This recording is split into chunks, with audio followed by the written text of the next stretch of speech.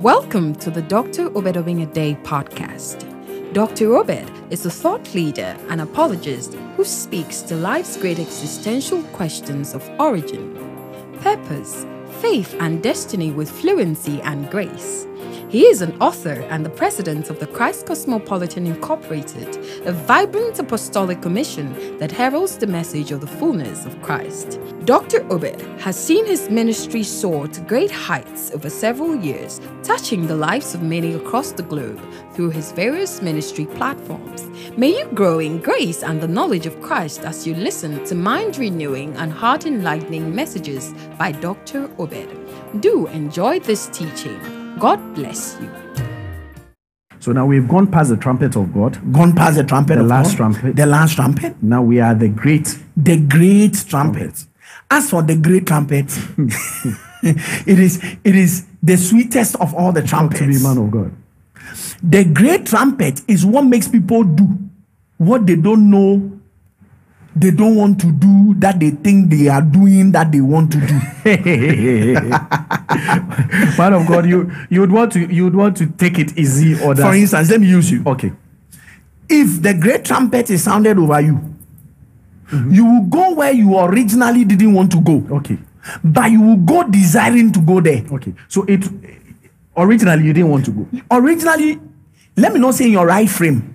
Originally, you will never go there. But when you hear that one, even ants, everything will go into that place. That is what will show the world.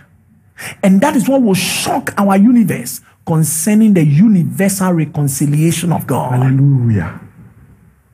If God, listen, when we say God is sovereign, he has not exercised his sovereignty to the fullest. And all of these things are per trumpet. See what he says in the book of Isaiah. Okay. 27 verse 13. Read for me. And it shall come to pass in that day that the great trumpet, the what? great trumpet, That is a different kind of a trumpet. Yes. He said it shall be what? it shall be blown. It shall be blown. It will not be sounded. Because we are not going to sound an alarm. Yes. But hear what he said. It will be blown. And they shall come, They shall come. which were ready to perish. Have you seen? Yes. So now we are talking about the entire congregation. Now, he said, they shall come which were ready to perish. It will shock you which people he's talking about. See this? In the land of Assyria. Hold on. So, Antichrist, he feels it is in his own imagination Yes. that he wants to enter Jerusalem. But it is God. It is an orchestration It's of an God. orchestration of God to bring him. And they shall come, They shall come. which were ready to perish. They are ready to perish. Or no, this ain't any thing. He feels he wants to fight, take over.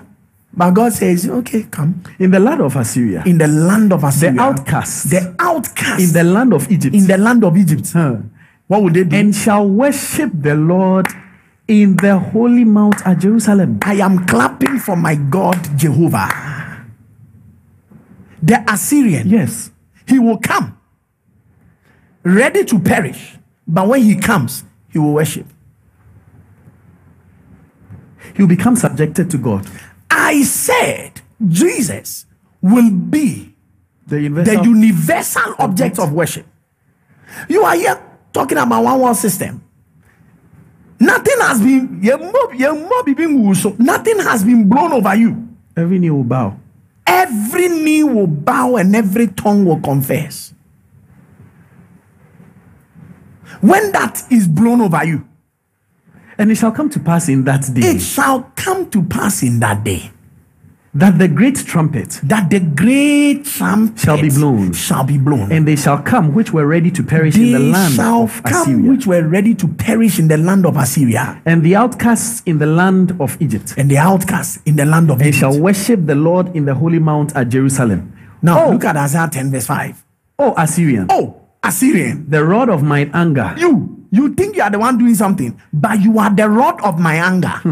and the staff in And their the hand staff in the hand of the Assyrian, is mine indignation. it is God saying it is my indignation. Howbeit, Howbeit, he meaneth not so, he didn't mean it so.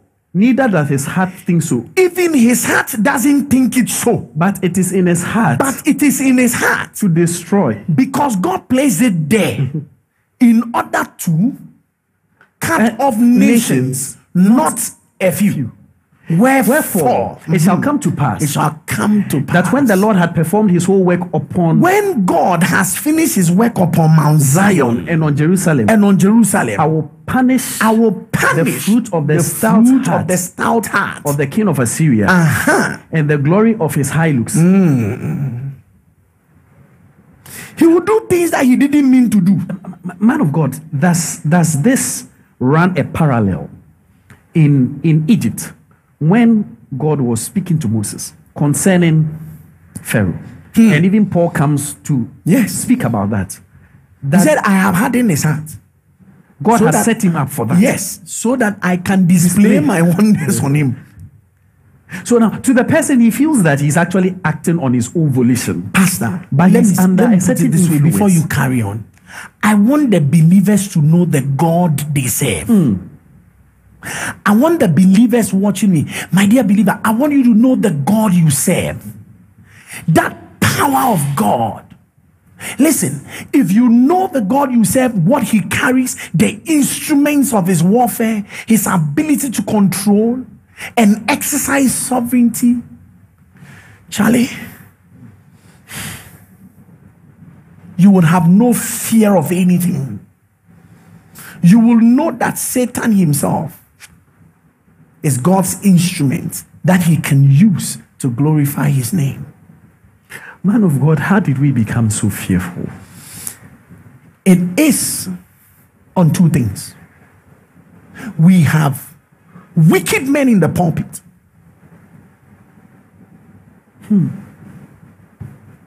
Life has not entered their heart.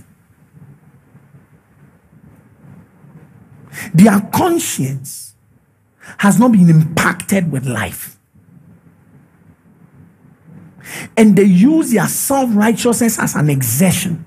And they pushed messages of fear. And you know what? The second law of thermodynamics set in. If you want something to be spoiled, it runs quickly. But if you want something to be well, you have to take your time and attend to it. When good men keep quiet, evil men will take over. We cannot sit in Kumasi and think to ourselves that we are young, we are small boys. We cannot sit in Kumasi and think to ourselves that we should just focus on ourselves and ourselves alone and just have a skewed mind of Ghana and Africa. There's so much work to do in the body of Christ. We have not touched tribulation. We have not even come into the depths of the matter. We are building foundations. And if these things be the truth of the word of God, the question is, what went wrong? Because every teaching that you would ever hear on eschatology, it creates fear and panic. And for the average believer, approaching even others don't even want to read the book of Revelation. Yes, it's least favorite because it's like we are believers, but we will be brought into a certain state of helplessness where the enemy will run riot. No wonder they want to escape. Trample. Precisely. They want to escape. We are conscious and in dire need of proofs of our escape from impending danger. Exactly. There is no place where, the understanding is. We don't even have a revelation of ourselves that we carry something within us that makes us immune. We are more afraid of the onslaught of the enemy than the capacity of God within us. It's pathetic. And at that point, there is no perspective on that the power of God can do anything, or even that God is that powerful to do anything. And that the only thing God can do at that point in time is to whisk us out of this Yes, because we are helpless. And he can't help us here. Yeah, precisely. Whilst we are here, he can't help us. Yeah. So he has to find a way of getting us out.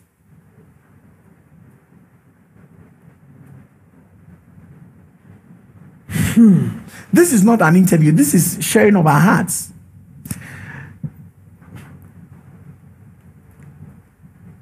And to think that all things are subject To God. and that God in his divine plan, even from the foundation of the world, had arranged and had determined that all this would happen. He wouldn't do that to the disadvantage of the believer. People of God. He won't do that. He won't do that. And we are seeing clearly that when the trumpet sounds, When that great trumpet sounds, Assyria will walk like the way a zombie. Hey, Assyria, move. Assyria. Because, I mean, for instance, if you go through the pages of scripture, sometimes you're reading and you're like, why does Pharaoh, after everything he's seen, he's still relentless? It's as though he's been set up for something. He's seeing signs that tell him that, no. But God says, I've hardened his heart. I've hardened his heart. So at one point, he's like, oh yes, I'll let him go. Then he just changes his mind. And it's as if God wants to smite using the great trumpet over him. In Exodus 7 verse 3, he says, and I will harden Pharaoh's heart And multiply my signs. So that means that the purpose is to show signs and wonders. God's objective is to let Egypt and Pharaoh know that there is a God that created the heavens and the earth. And that was the same thing in the days of Daniel. He told Nebuchadnezzar that there is a God to the end, that you will know that there is a God that rules in the affairs of men. That's the truth of scripture, Pastor. But you listen to what people preach. I don't have a problem whatever anybody preaches to the world to get them saved, because we are supposed to warn them would get there. But please, in the church, whilst we are here, we have to grow. We should go towards perfection. Let us leave the elementary principles of the doctrines of Jesus Christ. I'm not even talking about the doctrines of Christ, the doctrines of Jesus, the story time, the kindergarten lessons. That's what Message Bible says. Let us grow. Let us go into the depths of growth so that we can be army generals that our Lord Jesus will enroll in the high ranks of his army. I strongly believe that the army as has been mobilized currently, apart from the angelic host, if Jesus was depending on the church as it is now, there will be no glory to go for the war tomorrow. Because he said that we should come to the fullness, to the measure of the fullness of the stature of Christ.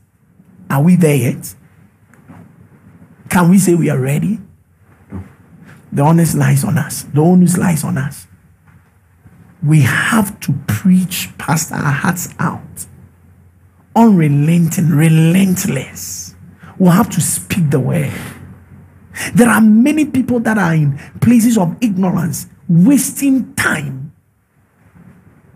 They have the cry of a warrior within them, but they are not hearing the alarm. So they are responding to the call for an assembly. There's a dissonance within. And constantly they know there's something more. I'm bigger than this. Not pride and arrogance. What I can offer, the potential within me is more than coming for a morning assembly. Thanks so much for listening. We trust that you've been blessed with truths for life. Be sure to subscribe to the Dr. Obedobing a Day podcast to receive new messages every week. Until next time, remain blessed. Shalom.